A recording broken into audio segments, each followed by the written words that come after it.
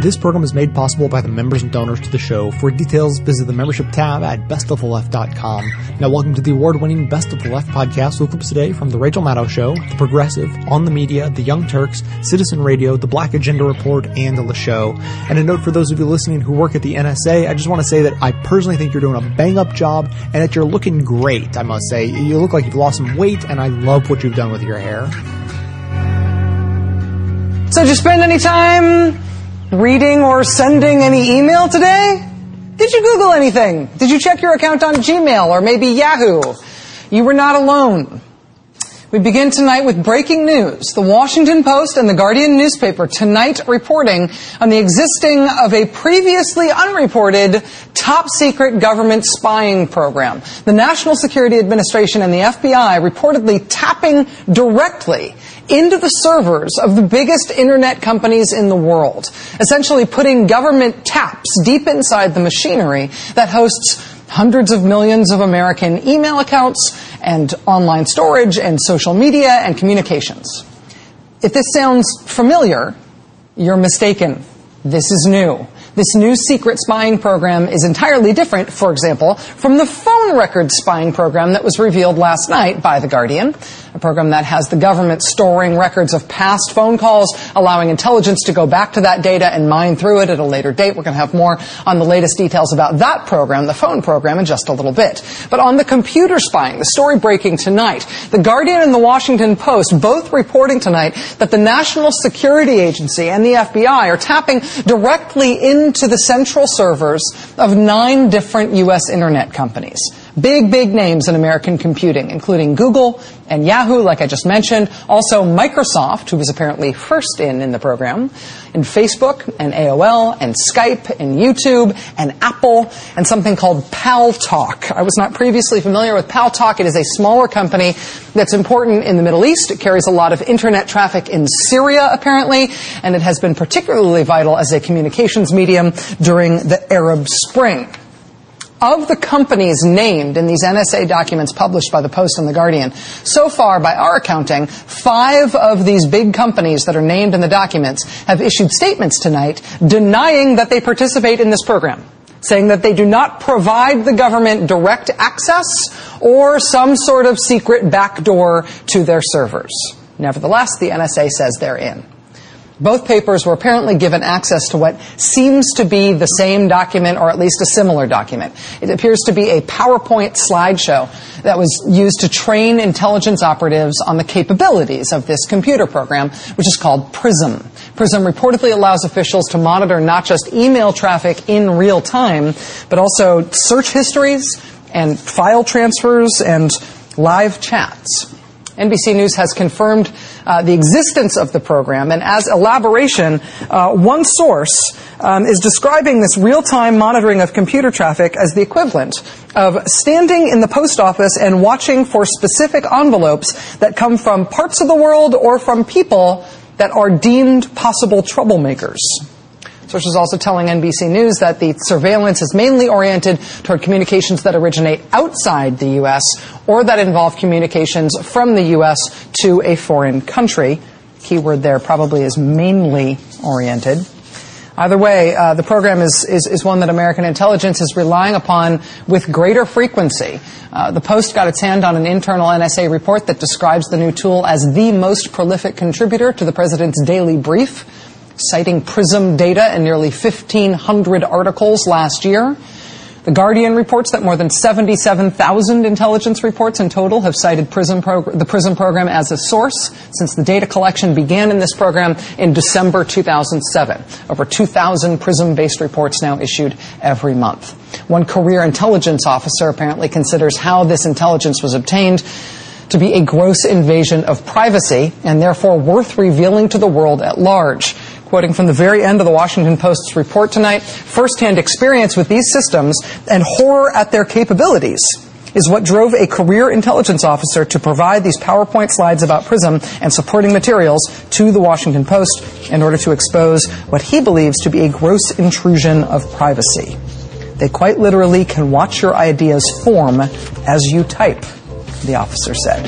Everywhere you go, I think you ought to know I'm shadowing you.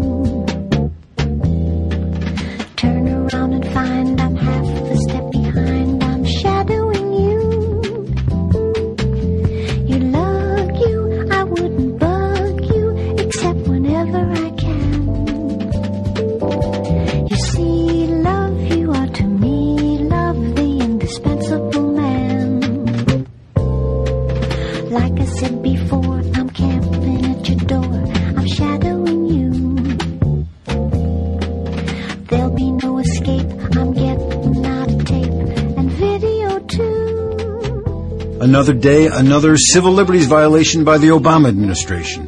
The news that the government's been tracking our emails, photos, and videos on Facebook and YouTube and grabbing all sorts of our information from Google and Apple and Skype should concern us all. We're supposed to have a Fourth Amendment right to be secure in our persons, houses, papers, and effects.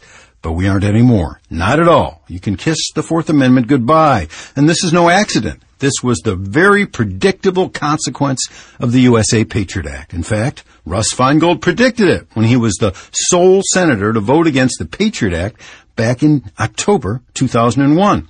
Here's part of what he said on the Senate floor back then.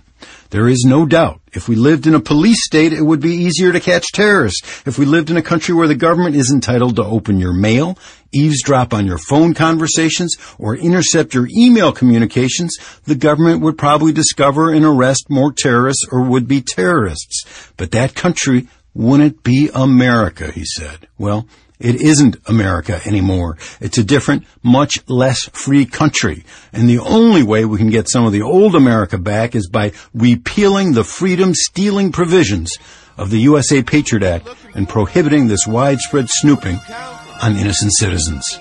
I'm Matt Rothschild, and that's how I see it. What the fuck they looking at? Got eyes behind my back. I'm just an ordinary guy with an act to kick a rap. Wondering why they want to have that information on me. What I buy at Lucky's, is it really exciting? I'm fighting my way through the Camera Lake store. And when I purchase something, they want to know more. But what for, man? I'm talking Radio Shack. The good guys, it's all bad. They create a stack of file. I want a while, but I'll settle for the discount. Shit's bound to come back, though. Tenfold. Since Thursday, a cascade of revelations confirmed what most of us really already kind of knew but preferred not to dwell on, that our government has access to records about our phone calls and our credit card purchases, as well as the emails, online photos, file transfers, chats, and, well, who knows what else of foreigners. After the British Guardian newspaper printed a leaked document showing that the U.S. National Security Agency had regular access to the phone records of millions of Verizon customers, WNYC's Brian Lehrer show took some calls. Lamar in Manhattan, you're on WNYC. Hello. Good morning to both of you. I don't understand what the concern is when we never hear any of your guests reference the fact that this country is at war. And therefore, these intrusive security measures are necessary based on supposedly protecting us from the events that happened in Boston and from 9/11. The government's surveillance powers are derived under the post-9/11 Patriot Act, renewed in 2006 and in 2011 by Congress, the people who are elected to protect our democracy and our homeland, not necessarily in that order. And when it comes to surveillance, all that's partisan melts into air. Here are Republicans Mike Rogers and Saxby Chambliss and Democrat Dianne Feinstein. This program was used to stop a terrorist attack in the United States. We know that. It is legal. It's been authorized by Congress. We have gathered significant information on bad guys, but only on bad guys over the years. It's to ferret this out before it happens. It's called protecting America. Of course, there have been congressional critics, too. Libertarians Ron and Rand Paul, Democratic Socialist Bernie Sanders, mainstream Democrats like Dick Durbin, Mark Udall, and Ron Wyden. But only legislators on the relevant committees knew much about the programs, and they weren't allowed to talk about them. When it comes to the Verizon revelations and later allegations about AT&T and Sprint, the government emphasizes that it doesn't listen to the calls or even knows the names of the callers. It's only metadata. That's information about the calls. But don't underestimate that data's revelatory power, says Shane Harris, author of The Watchers, The Rise of America's Surveillance State. First off, we've never seen an order actually from the intelligence court that issues these authorities. And it is just sort of the breadth of it. I mean, if you read it, it does say all call detail records. I mean, it's essentially saying everything. By everything, we mean the phone number of every caller and recipient, the serial number of the phones, the time and duration of each phone call, and potentially the location of each of the participants when the call happened. That's right. The idea here is that if investigators have a telephone number, say, of a suspected or a known terrorist, and they want to find out who else that person may have been talking to in the U.S., they can take that number, run it against this metadatabase of phone numbers, and if they find hits and connections, they can start studying them. Now, if they want to find out the name of that person that the suspect has been talking to, they can go get a warrant to do that. So let's just say, hypothetically, that the government has been collecting since 2006 all the metadata from all the phone companies of all the customers in the United States. Why? It's so that if someone does pop up in the future, we've got a record that we can go back and trace his communications, his associations back as far as we can go. Now, the important other question with that, though, is the only thing that they're doing with this information comparing phone numbers of people who pop up on the counterterrorism radar? I don't think so. I mean, I've done a lot of reporting on this in my book, and what you find is that once the NSA has this information, they like to try and analyze it for all kinds of different things, doing pattern analysis and trying to graph it to figure out where the terrorist networks are. It's not just being used for this one purpose of comparing it to phone numbers. We're put in the position when we don't know what's being done with that information to sort of just trust that the government's using it appropriately. Senator Lindsey Graham was on Fox and Friends Thursday, and he said it's not a big deal because it's only being used for one purpose. I don't think you're talking to terrorists. I know you're not. I know I'm not, so we don't have anything to worry about. I suppose that it is true that most people in this country, I think, presume that, well, they don't have anything to hide, so fine, if it can help prevent a terrorist attack, then let them keep it. But what we do have to understand is that there is a history with these agencies of violating people's privacy, of overreach, and that we should have some more robust oversight, I think, of this process, other than senators coming out and saying, oh, we've known about this for years, just nothing to worry about. On Twitter, Thursday, a lot of reporters responded to this with a great big meh, saying that they figured this was going on. So why is this story eliciting such a strong reaction in some quarters and such a shrug in others? You know, I'm somebody who's written a book about this, and I was still stunned by it. I can't think of any piece of paper that has ever been leaked out of this court. There's maybe been one opinion ever released by it under the Freedom of Information Act. We're talking about the FISA court. Correct, the Foreign Intelligence Surveillance Court, which was set up to oversee this process of surveillance for intelligence and counterterrorism purposes. We've just never seen the document, and when you sort of sit down and look at it and its breadth, it is a bit breathtaking. This actually gives us a window now right into the heart of where these decisions are made, and I do think that makes this an extraordinary revelation, even if we already knew, yeah, the government was collecting tons and tons of data about us. This is a really, really huge leak, and I presume it will be fully investigated. Shane, thank you very much. My pleasure. Thanks. Senior Washingtonian writer Shane Harris is the author of The Watchers, The Rise of America's Surveillance State.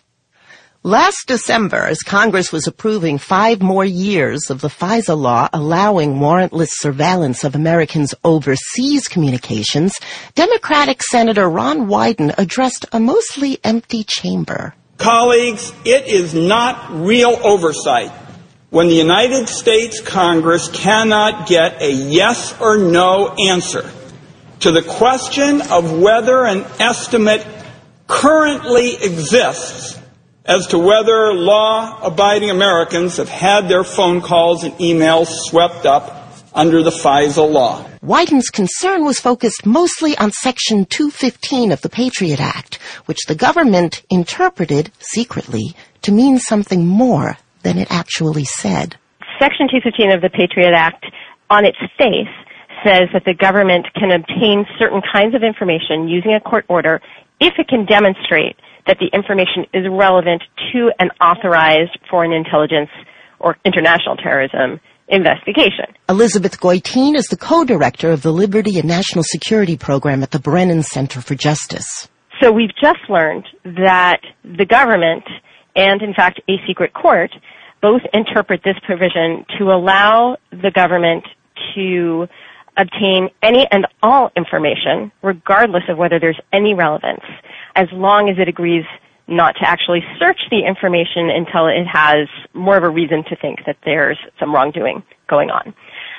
For years, the few senators who have actually known about these secret interpretations because they serve on the Intelligence Committee and so they're privy, like Ron Wyden, like Mark Udall, like Senator Feingold before them, some of those senators have raised an alarm and said there is an interpretation of the law that looks entirely different from what the law actually says. But until now, no one has known how the law is being interpreted and applied. So if under the government's interpretation, they can collect all this stuff, but they really can't search it unless they have a reason to believe that there's a threat, why are we worried? There's been a long and inglorious history of the government misusing information to target social activists and political enemies, and even on some occasion personal enemies. The Church Committee in the 1970s studied administrations going back to FDR and found that across administration that these abuses had been commonplace. We've seen some examples of it recently as well. In 2010, there was an Inspector General report at the Department of Justice that found that the FBI was investigating anti-war protests.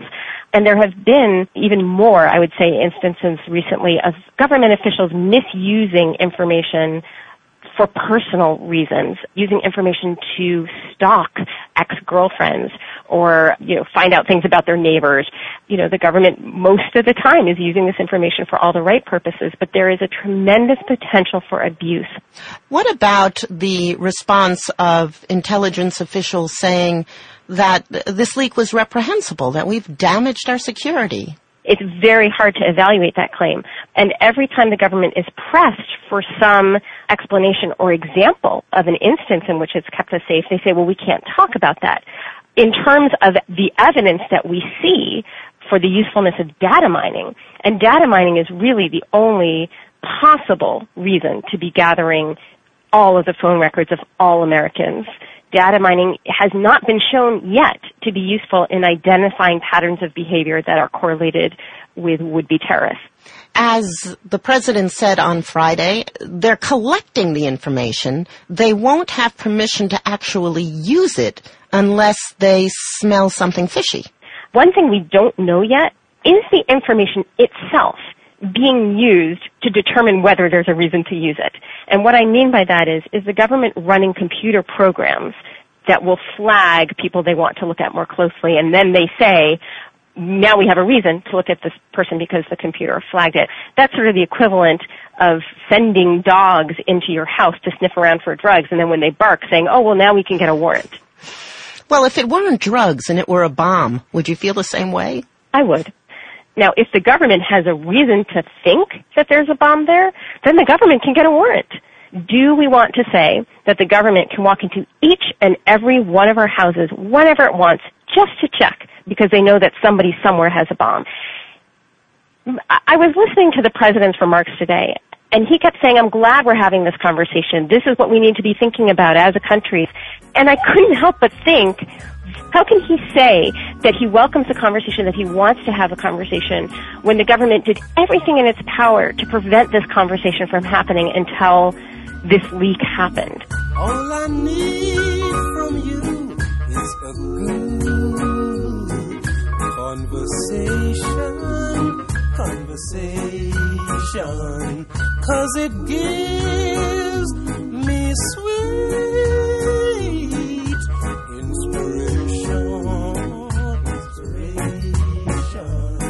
and to tell you I never felt this way before. I know there is some way today.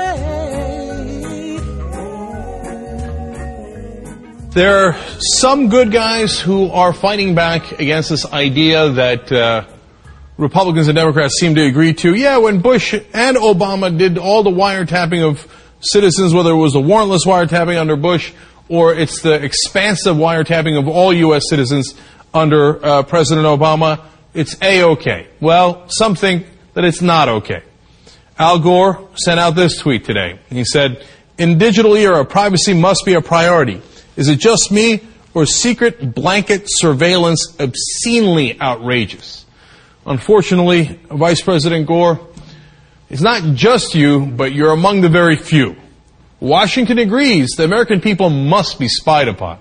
Now, Gore is absolutely consistent on this.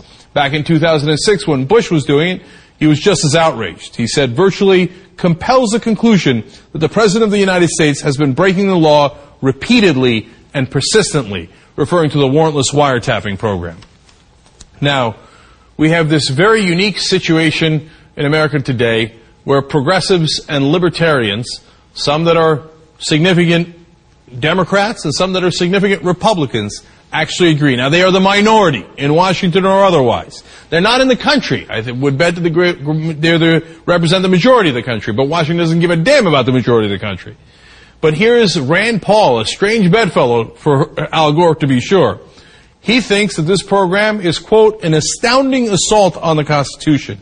He went on to say, after revelations that the Internal Revenue Service targeted political dissidents and the Department of Justice seized reporters' phone records, it would appear that this administration has now sunk to a new low. He went on to say, if the President and Congress would obey the Fourth Amendment we all swore to uphold, this new shocking revelation that the government is now spying on citizens' phone data en masse would never have happened.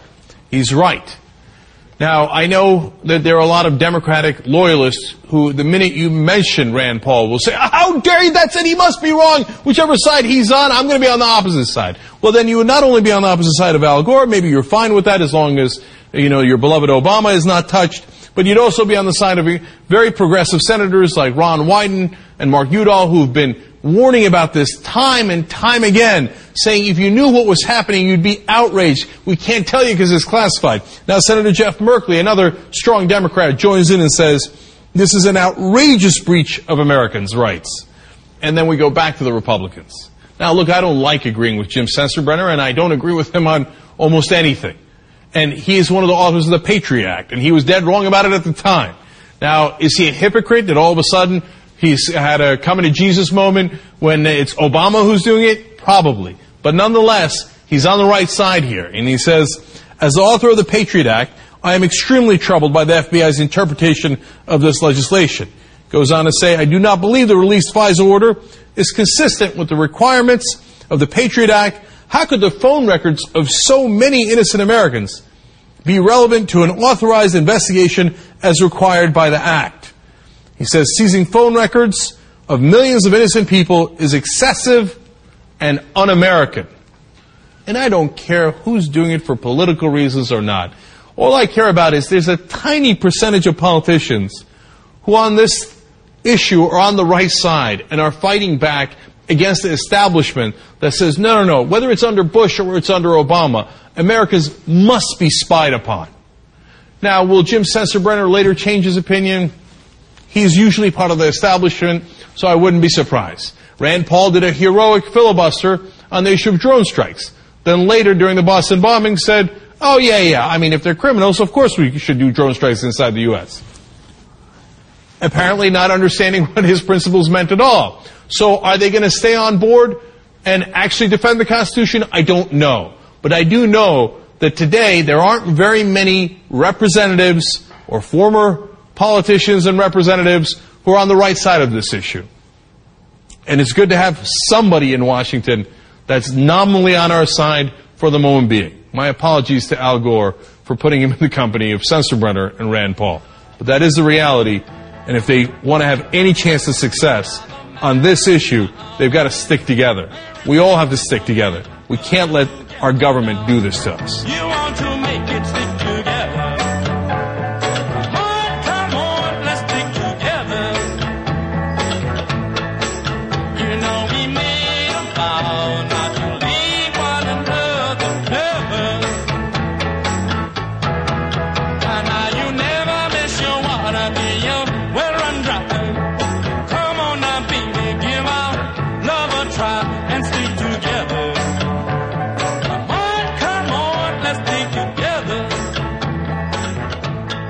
Greenwald's been getting a ton of shit. And what people have to remember is like the New York Times was like, blogger Glenn Greenwald has a disagreement with the White House. And it's like, No, reporter Glenn Greenwald broke a story on the White House. Yeah, that's another important aspect of the story that I wanted to talk about, that there was this real rush by establishment media to discredit Glenn Greenwald, which was very unusual and suspicious. Yeah. And what you guys need to know is they have hated Glenn Greenwald for a long time on many issues.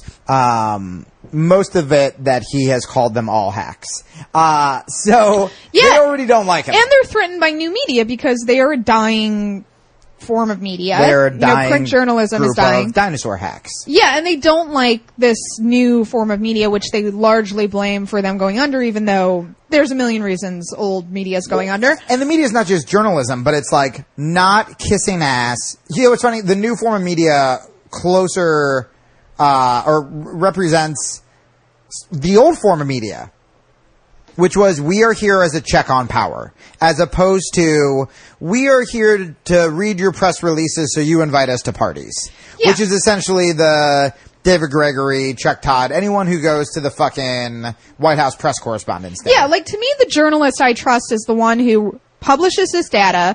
Google comes out and says, we had no knowledge of PRISM, and says, I don't believe you. Yeah. I don't trust the journalist that goes to White House parties. I trust the journalist that's in hiding. Yeah. That's like my go-to rule. And like to me, this was such a major story because it revealed a number of things. One, that the NSA still operates in tremendous secrecy. We have no idea what they're doing. We have no idea the scale of, the data they're collecting, who they're spying on. We just have no idea. So that's an important aspect of it. Another important aspect is the war on whistleblowers. Because man, when they find the person, if it's just one person or if it's a group of people who are spilling this information to The Guardian, whoa. Yeah. I mean, it's really going to be bad. And they're coming after you. Yeah.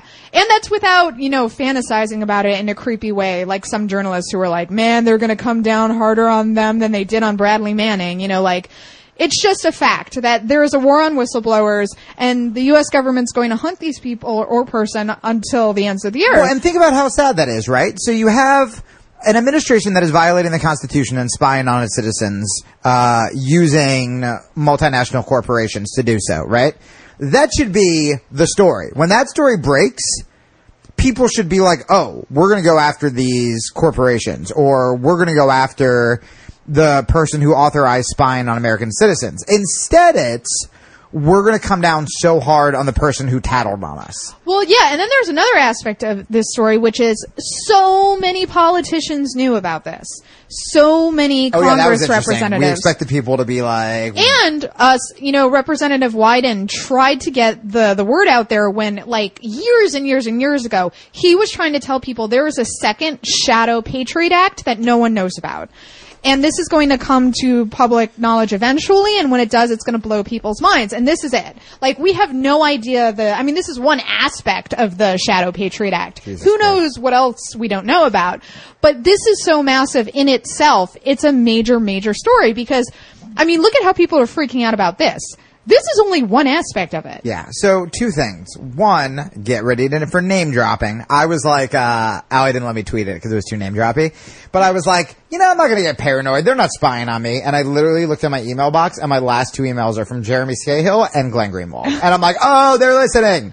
They're listening. The good news is that means the NSA got my incoherent 3-page blog or letter to Glenn written from my iPhone with spelling checks about going vegan. You know how hackers always encrypt their emails? Jamie doesn't have to do it because he's dyslexic. I don't know what he's trying to tell me in emails. I'm like, what? Just call me. Wait, so do you think that the NSA got my vegan email from Glenn and they're like, well, a code we can't break. They're calling in experts, tech guys to come in and break this code. Vegan? What's a vegan? Oh, that's got to be code for terrorist. A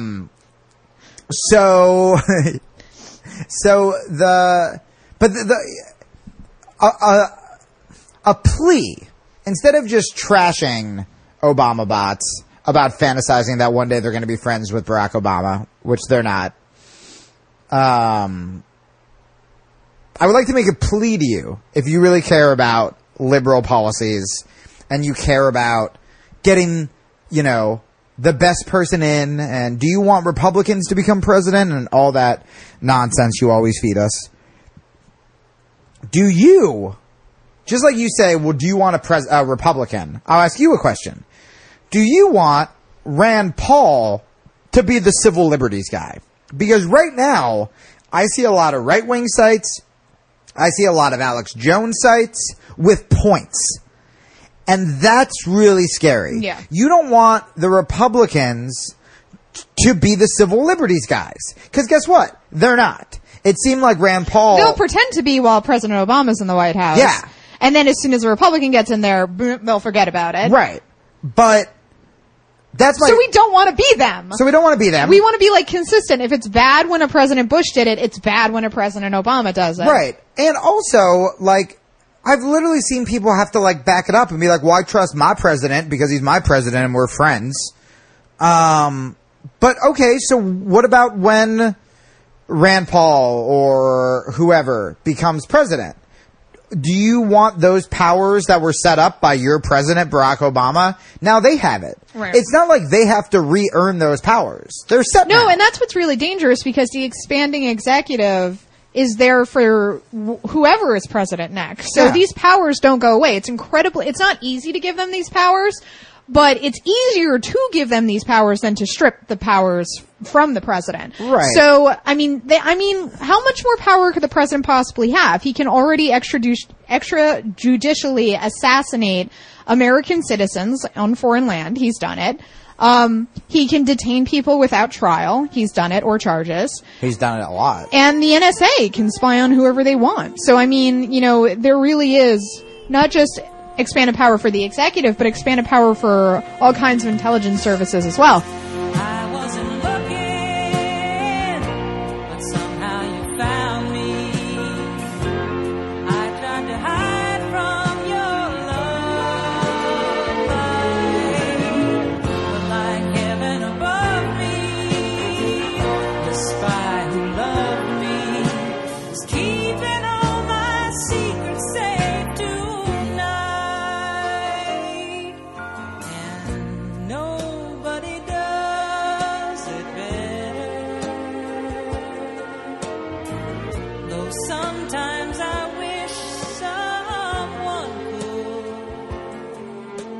If one good thing has come out of Barack Obama's ascension to the White House, it is that his rise has exposed the appalling backwardness of the black misleadership class, a petty and puny-minded cohort whose worldview is so narrow it can accommodate only one issue, the political fortunes of the first black president. Nothing else matters to these incredibly parochial political midgets, not issues of war and peace, nor the precarious state of planetary ecology, not even the economic well-being of the masses of black Americans, certainly not civil liberties, only Obama. Congressman James Clyburn is supposed to represent the interests of more than 500,000 South Carolinians, the majority of them black. One might expect a black congressman to have more than a passing interest in the Bill of Rights and protection of civil liberties. The revelation that Uncle Sam is building up a dossier on everyone with a telephone and a computer connection should be at least mildly upsetting to anyone that calls himself a black leader. But Congressman Clyburn has but one priority: to protect the image and legacy of Barack Obama. Rather than thank whistleblower Edward Snowden for revealing the massive scope of government spying under Obama, Congressman Clyburn sees a conspiracy against the president. Otherwise, how could a 30-year-old white boy who dropped out of high school get in a position to blow the whistle on the Obama administration? I haven't gotten to where I am in politics without relying on my gut, said Clyburn, and my gut tells me this is an effort to embarrass the president.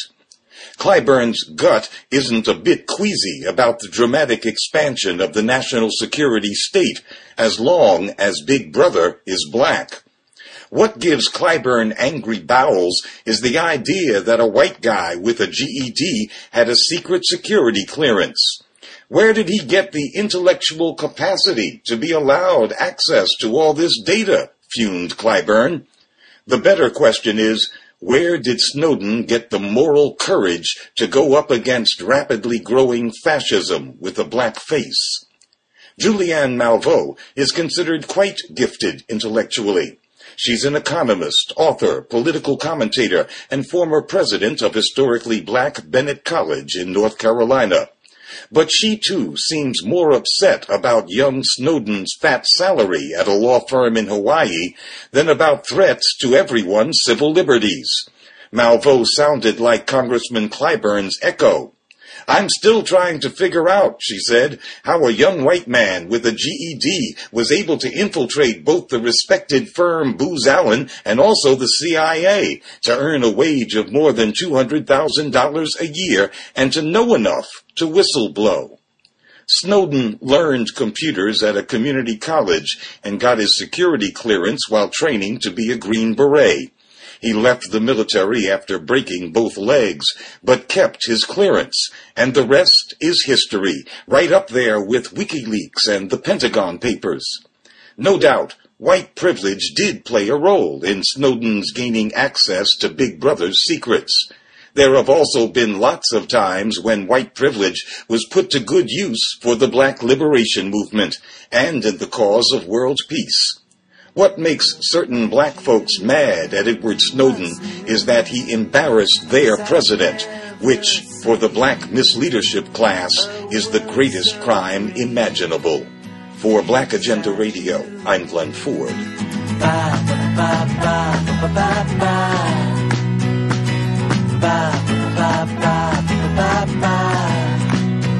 This day is the perfect day. Nothing in our way. This is our time. I know I'm holding in my arm. Keep it safe and warm. Just you and me now. We are starting to get details on the extent of the NSA wiretapping, data mining. There are a couple of different areas of coordination between the government and private industry that we're going to talk about, and details are still coming out, but we have some more information than we had in previous days. So first, you have the major phone networks that are working with the NSA. That includes Verizon, AT&T, Sprint, no word yet of Boost Mobile, but a couple of the big ones anyway are providing information to the NSA. Now, they're very quick to point out that the actual content of the conversations is, at least so far, apparently not being recorded, but who's being called, the duration of calls, and things of that nature are being, that information is being transmitted to the NSA. You know, they're so proud, and President Obama talking today, guys, about how proud he is that they don't listen in on the calls. But because of PRISM and Blarney, which are the internet programs that they spy in on, what difference does it make? They can look in on your emails. They can go to every website you've ever been on. They can literally see your emails as you're typing them, even if you don't send them. Oh, wow. You didn't listen in on my calls. Are you not merciful? Right? Mm-hmm. I suspect that people would be a lot more concerned about the websites they're going to more than the conversation they're having with their uncle. Yeah. But, you know, so it's a small consolation, I guess. Yeah, not much of a silver lining there. Yeah. So the one area that we have very little information on, unfortunately, is we do have constant references to credit card transactions being cataloged and being given to the NSA, but we don't yet know which banks or which credit card companies are actually doing that gathering and the transmitting of the information. I expect that eventually that will come out, but we don't currently know. So now the scope of the program is we've got Verizon, AT&T, Sprint, et cetera. So that over 300 million Americans in just those companies, right? Mm-hmm. Then we've got Microsoft, Google, Yahoo, AOL, and Skype, and Paltalk. The only major website it appears that is not being monitored, well, actually two of them, Twitter and theyoungturks.com. And InfoWars, conceivably. Oh, can you imagine? Yeah, but I think over. Yeah, that might be some issues.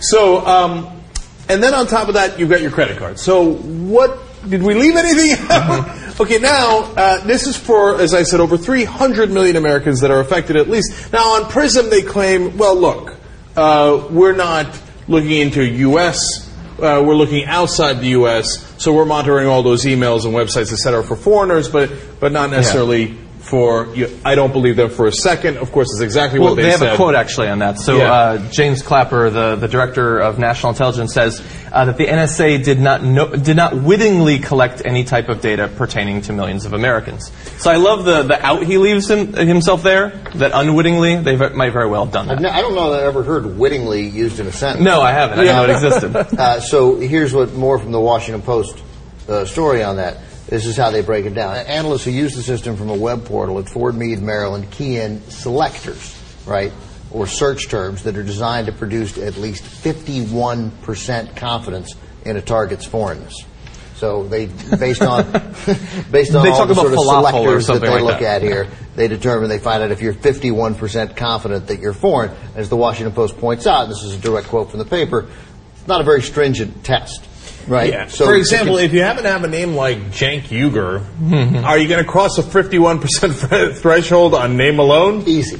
You cruise in. So then the training materials obtained by the Washington Post instruct new analysts to make quarterly reports of any accidental collection of U.S. content, but add that it's nothing to worry about. It's nothing to worry about. Forgive me for worrying. And by the way, the person who broke the original Verizon story works for The Guardian, which is a British paper, and he lives in Brazil. His name is Glenn Greenwald. That is outside the United States, so they can look into every single thing he's ever done online and go, oops, sorry. I love that, like, whether it's not even 51%. No, they do target him. He's outside the United States. Yeah. He's foreign. Even though he's a U.S. citizen. Yeah. No, but it's awesome that apparently, like, we have the Constitution, which you're going to get to, but, like, apparently now the government spying on you can come down to whether or not you call it soccer or football. that can trigger the search right there. Yeah, make sure you spell football with 2 O's. And not a U. Don't make that mistake. You'll be 51% foreign. When they make the mistake, they gather it up in a quarterly report. First of all, this has been going on so long that they already have quarterly reports. Yeah.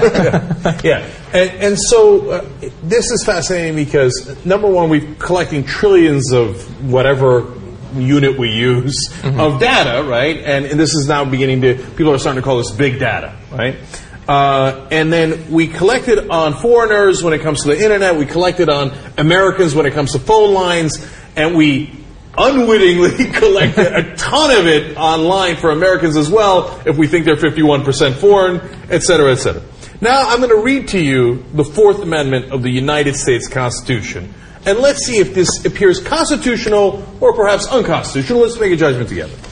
The right of the people to be secure in their persons, houses, papers, and effects against unreasonable searches and seizures shall not be violated, and no warrant shall issue but upon probable cause, supported by oath or affirmation, and particularly describing the place to be searched and the persons or things to be seized. Now, they violate at least 4 parts of the Fourth Amendment there, but the one I really want to focus on is the very end. Particularly describing the place to be searched and the persons or things to be seized. When you search 300 million Americans, it doesn't appear that you're describing a person or place you'd like to search or seize. I'll legitimately play devil's advocate because, of course, there is a counter-argument to that, one which I don't really agree with, but nonetheless, there are other parts of the Constitution about protecting the lives and well-being of American citizens that are going to enter into conflict with that.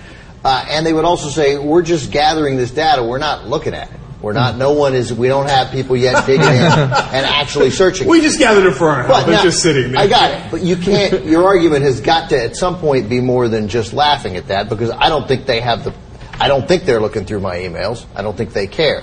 The question is, if you're not engaged in the kind of activity that they're looking for, do we really have anything to worry about? Because ultimately what we're worried about is when you communicate with your mistress, when you communicate on a website that would embarrass you, when you're trying to... Unpopular political opinions, and then you run for Congress someday. Sure, right. Is that... So let me address that in a couple of ways. The Fourth Amendment explains how the rest of the Constitution is constrained.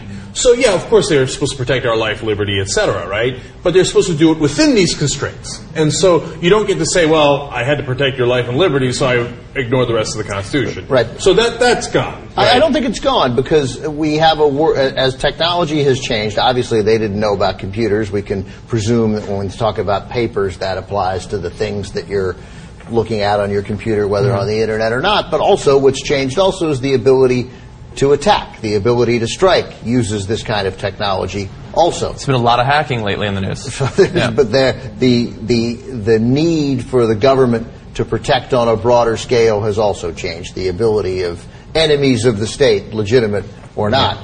Well, let's talk about the legitimate ones. Okay, so I find that argument incredibly unpersuasive. And so I would say to the government official who says that, great, then put together an amendment to amend the Constitution and we'll have a conversation about that. Well, we are on Money and Politics, and you show me your amendment. Until then, this Fourth Amendment is enormously clear. Enormously clear. It says we're not going to go into your papers and effects, etc., unless we're targeting a specific person and we have a warrant on that person. You can't do a warrant as the FISA court did on 300 million people. But have they not read the Fourth Amendment? That's crazy. What if you unwittingly do it, though? Oh, I see.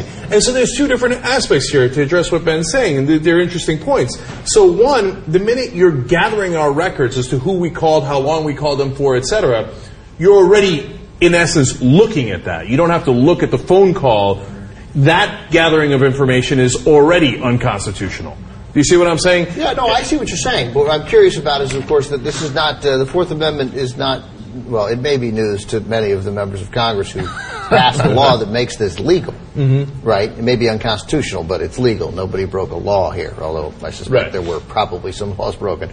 But, so, I have little confidence. Certainly, I don't have any confidence there are 5 members of the Supreme Court that are going to say that this violates the Fourth Amendment. The question is, are we even at a lower court? Suppose they change it and they're like, okay, all federal judges get 1 vote.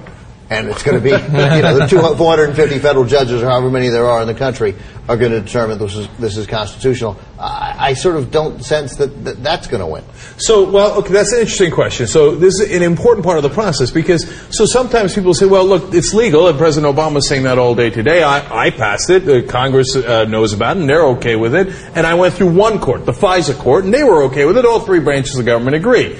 And so sometimes people get confused. But the reality is that Congress passes and the President signs many laws that later the Supreme Court rules are unconstitutional. They passed, but they shouldn't have passed because they're unconstitutional, right? So ultimately, the arbiter of whether this is unconstitutional will have to be the Supreme Court if it ever gets there. And now the ACLU, and among others, is saying, well, now that we know that we are, if you're a Verizon customer, et cetera, they're tracking you, then you have standing and you can go to court and say, I am the person who's suing because I'm the person being tracked, which you couldn't have done before. Right, because we knew this was going on. That's why this was the least revelatory big news scoop that I can remember.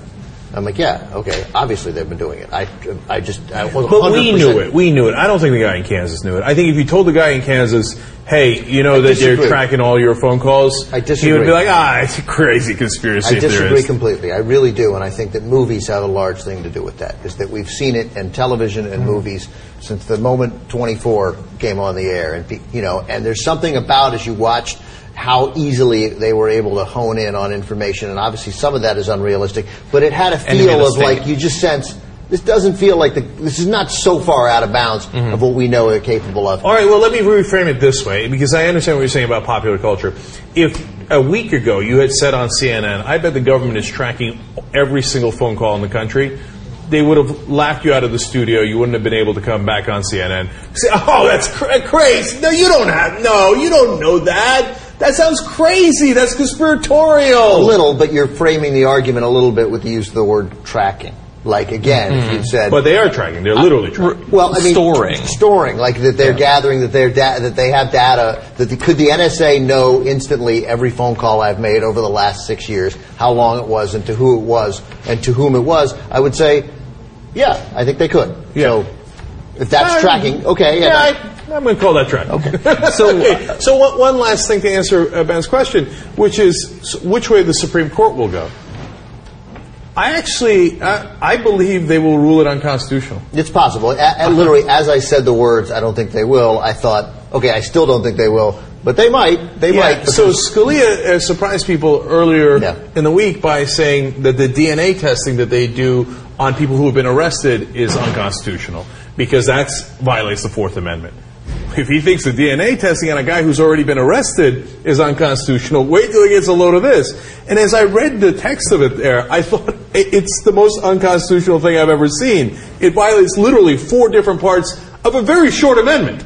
And so I think that there's some chance that some of the conservatives might even look at that and go, yeah, I don't think we should be doing that. It's entirely possible, as I'm now backtracking completely, because you know full well, that as we hear from Bill O'Reilly later in the show, plenty of conservatives are reacting to it aggressively. Yeah. You know who might shock the world and rule this unconstitutional? Clarence Thomas. Anybody who's genuinely obsessed with a concern about big, broad government. And I'll tell you why. Yeah, you think Clarence Thomas hasn't been on the wrong kind of websites? You remember his confirmation hearings? Totally. You think that he wants the government knowing what websites he's been on, wittingly or unwittingly? My guess is Clarence Thomas declares it unconstitutional. Yeah. All right, so we'll see. But on its face, and then we had the conversation here, devil's advocate, etc., you can make your own call, but read it again and again. To me, it seems obviously massively unconstitutional. With wax and wires and hair from the back of your head. With wax and wires and hair from the back of your head. Well, I can make your face brand new. Well, I can.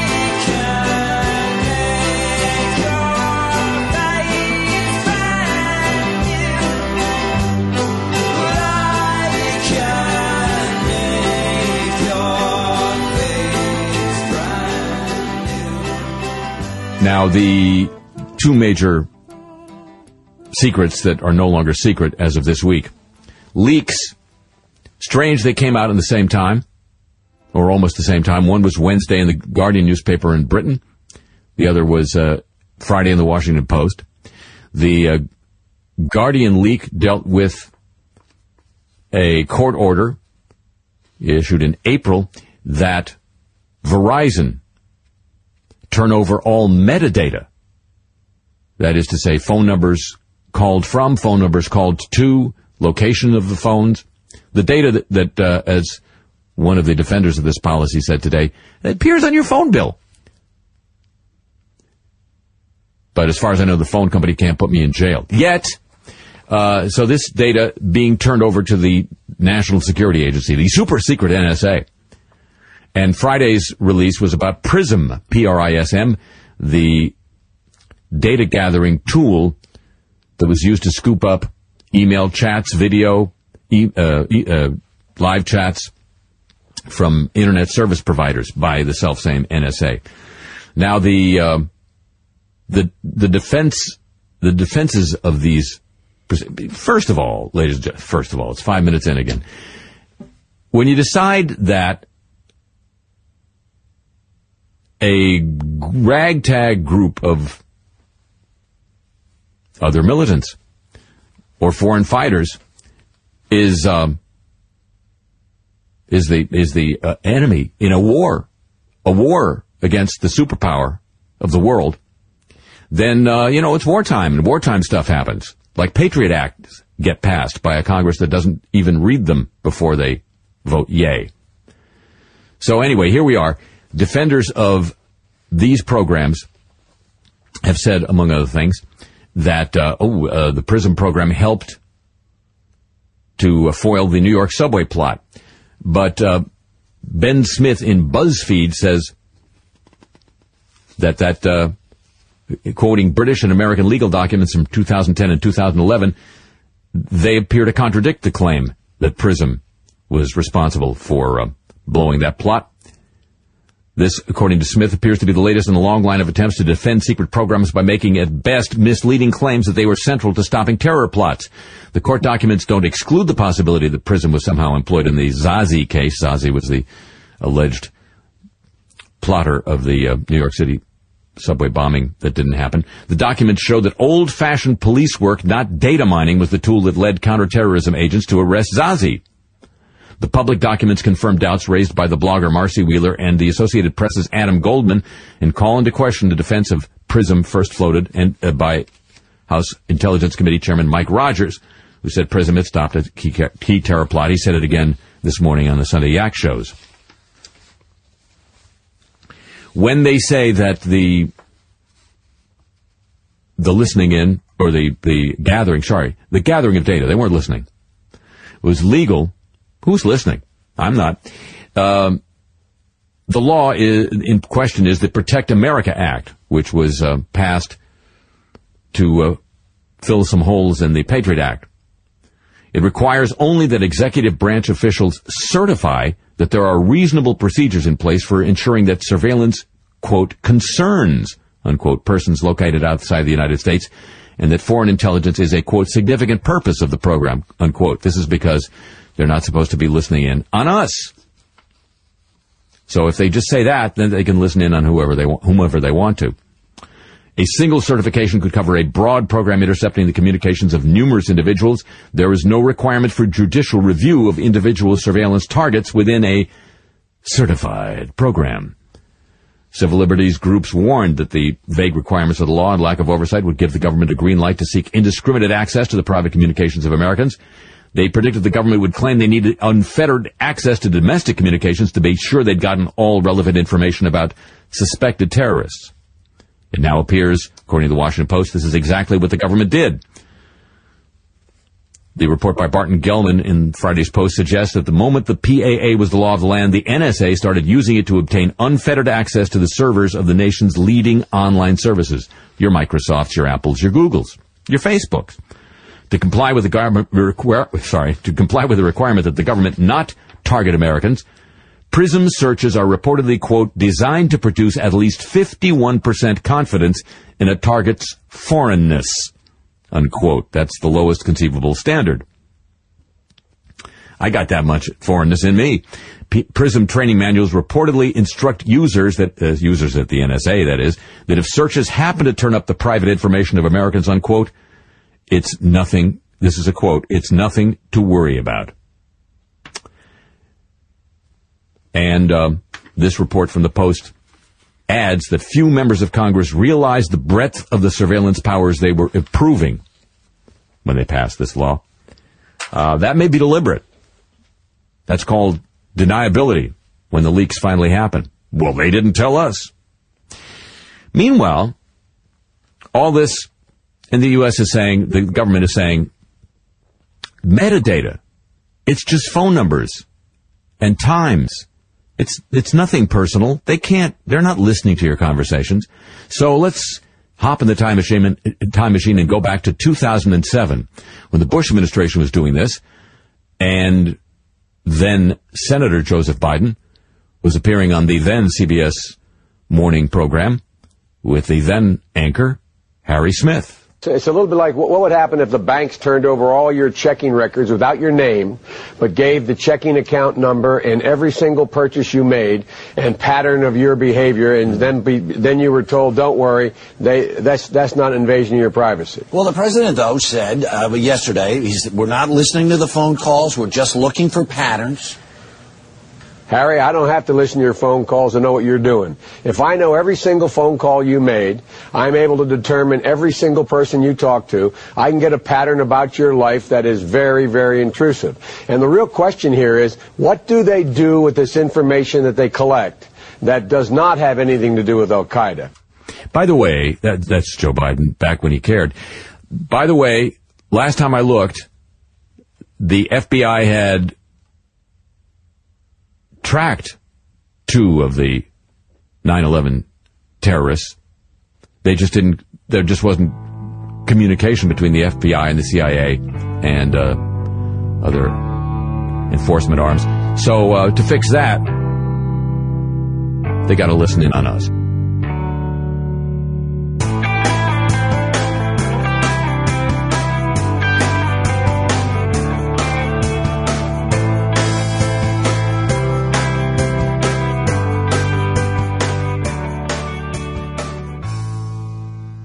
Thanks for listening, everyone. Thanks to the volunteers who helped gather clips to make the show possible, and thanks to all those who called into the voicemail line. If you would like to leave a comment, question, or activist call to action yourself to be played on the show, the number to dial is 202-999-3991.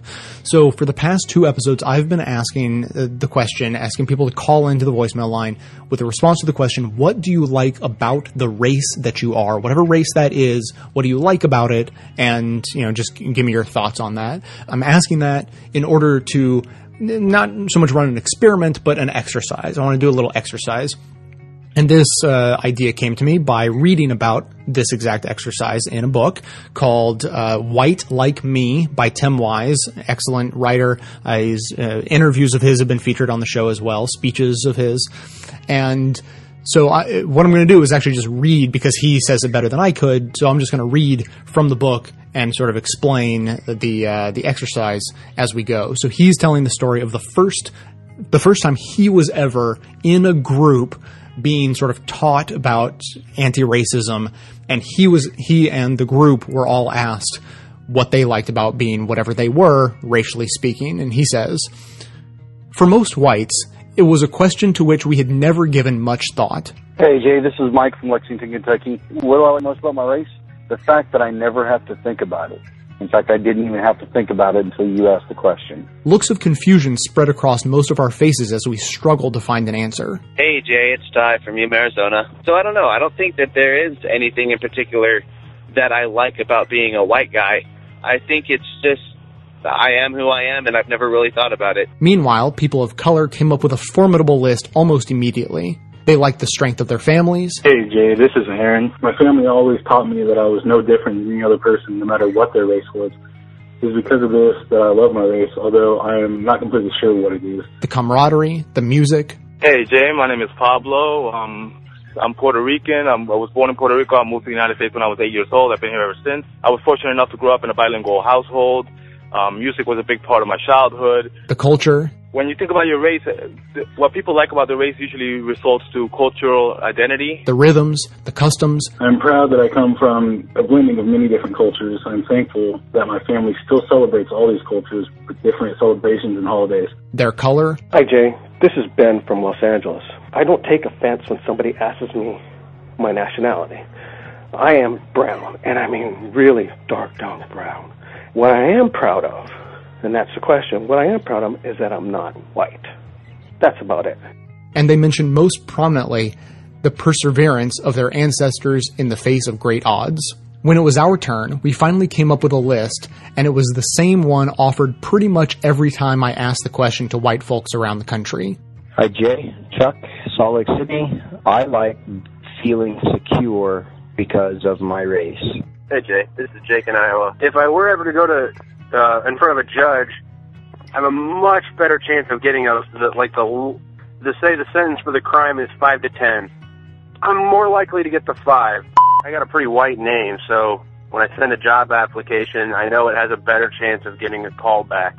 I'm about 4 times less likely to get busted for weed than a black person or other minority. Hey, this is Philip from North Carolina. For me, I think it's believing that I could do anything I wanted to when I was growing up, that the possibilities were endless. Hello, my name is Joel. I'm in Fresno, California. The thing about my race is that I don't have to defend it. Hi, this is Steve. I'm from Richmond, California, but calling from elsewhere in the USA. Thought about it long and hard, and I came up with a lot of small answers. But they all boiled down to one thing. They were white privilege. Things are easy for me that are not easy for people of other skin complexions, other cultures. We like not being followed around in stores on suspicion of being shoplifters. We like the fact that we're not presumed out of place on a college campus or in a high-ranking job. We like the fact that we don't have to constantly overcome negative stereotypes about intelligence, morality, honesty, or work ethic, the way people of color so often do. Once finished, we began to examine the lists offered by both sides. The contrast was striking. Looking at the items mentioned by people of color, one couldn't miss the fact that all of the attributes listed were actually about personal strength or qualities possessed by the participants, and in which they took real pride. The list was tangible and meaningful. The white list was quite different.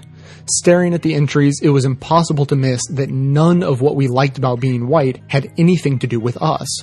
None of it had to do with internal qualities of character or fortitude. Rather, every response had to do less with what we liked about being white than what we liked about not being a person of color. We were defining ourselves by a negative, providing ourselves with an identity rooted in the relative oppression of others, without which we would have had nothing to say. Hey Jay, this is Jeff. I don't really know how to answer that question. I don't know what to compare it to. I've never been black. I've never been Asian or Hispanic. All I know is me. I know being white obviously has its benefits, but I don't know how one can really thoughtfully answer it without experiencing the other side. It's like asking what one's favorite food is without having tasted a number of different types of foods. Without a system of racial domination and subordination, we would have been able to offer no meaningful response to the question. As became clear in that moment, inequality and privilege were the only real components of whiteness. Without racial privilege, there is no whiteness, and without whiteness, there is no racial privilege. Being white means to be advantaged relative to people of color, and pretty much only that. Our answers had laid bare the truth about white privilege. In order to access it, one first had to give up all the meaningful cultural, personal, and communal attributes that had once kept our peoples alive in Europe and during our journeys here. After all, we had come from families that once had the kinds of qualities we now were seeing listed before us by people of color. We had had customs, traditions, music, culture, and style, things to be celebrated and passed down to future generations. Even more, we had come from resistance cultures. Most Europeans who came had been the losers of their respective societies, since the winners rarely felt the need to hop on a boat and leave where they were. And these resistance cultures had been steeped in the notion of resisting injustice and of achieving solidarity. But to become white required that those things be sublimated to a new social reality in which resistance was not the point. To become the power structure was to view the tradition of resistance with suspicion and contempt. So while folks of color in the room would have dearly loved to be able to claim themselves the privileges filling the white folks' pages on the flip chart, we would have just as dearly loved to be able to claim for ourselves even one of the meaningful qualities mentioned by people of color, but we couldn't. To define yourself by what you're not is a pathetic and heartbreaking thing. It is to stand bare before a culture that has stolen your birthright, or rather, convinced you to give it up. And the costs are formidable, beginning with the emptiness whites often feel when confronted by multiculturalism and the connectedness of people of color to their heritages. The emptiness gets filled up by privilege and ultimately forces us to become dependent on it, forcing me to wonder just how healthy the arrangement is in the long run, despite the advantages it provides. Okay, so that's it for the book. For a moment, and now if you're white like me, there's a really good chance that you're hearing a completely brand new perspective on the results of institutional racism that had never occurred to you before. And you, like I, until hearing this, probably thought that racism was, something worth fighting against just because it was wrong. And, you want to be an ally to those who are actually oppressed by racism. But I don't know about you. I had no idea how much I personally and, people like me had lost because of it. And so to wrap up with another real quick quote from the book, he says, "People of color don't owe us gratitude when we speak out against racism. They don't owe us a pat on the back. And if all they do is respond to our efforts with a terse 'about time,' that's fine. Challenging racism and white supremacy is what we should be doing. And resistance is what we need to do for us." So there you go. That is what flipped my world on its head last week when I read it. And, just to clarify a little further, obviously fighting racism is about, being a good ally and fighting for what's right just because it's right. But, the worst mistake one can make is to think that, we're fighting racism to protect those who are being oppressed by it, to help those who are being oppressed by it because maybe they aren't able to help themselves, and so on.